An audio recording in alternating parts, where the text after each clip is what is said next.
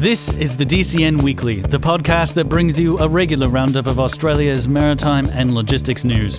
This episode is for the week ending the 7th of October 2022. I'm DCN editor Ian Ackerman. The big story for this past week was a big ship that visited the Patrick terminal at Port Botany. CMA CGM Estelle became the ship with the biggest container capacity at the port when it visited on Monday, the 3rd of October.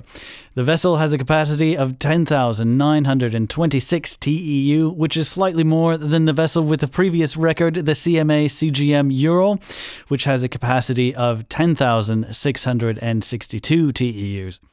CMA CGM Estelle is on the Nemo Australia Express service, which runs between Europe, the Indian Ocean, and Australia. Some have pointed out that the more impressive accomplishments were the visits of MSC Asia and MSC Tokyo, which both set records for the ship with the deepest draft to visit Port Botany.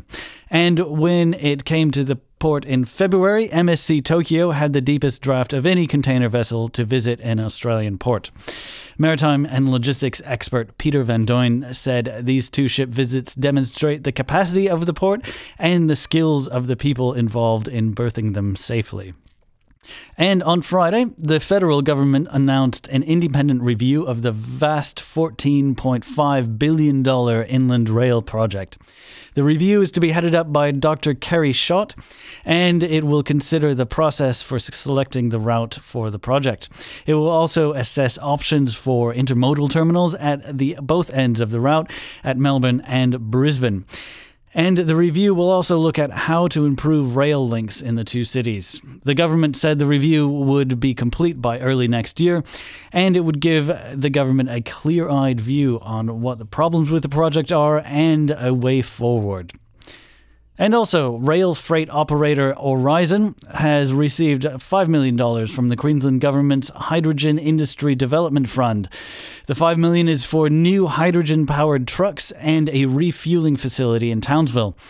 Aurizon plans to use 4 hydrogen-powered prime movers to haul goods in and around its freight operations at Stewart Terminal at the Port of Townsville.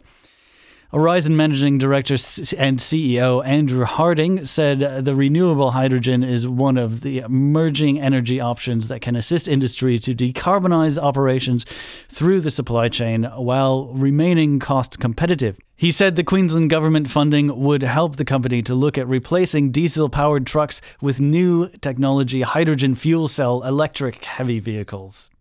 And also in the news, Poseidon Sea Pilots have announced they are ready to commence pilotage services at the Victorian ports of Melbourne, Geelong and Hastings. The company will be the third pilotage services provider to work in Melbourne and Geelong, and the second to offer services in Hastings. Poseidon said it would operate with 2 pilot vessels, the York and the Trident. And finally, police are seeking information on a consignment of cocaine they discovered in a shipping container at Port Botany. The container was unloaded from the container ship Spirit of Sydney at the port in late May. The vessel departed the Netherlands and transited the Panama Canal before it arrived in Australia. Australian Border Force officers x-rayed the container and found anomalies. They then found 4 bags containing a white substance, which was then tested and returned a positive result for cocaine. That's all for the top stories for the week ending on the 7th of October. For more on these stories and for more up-to-date maritime news, head to thedcn.com.au. Thanks for listening.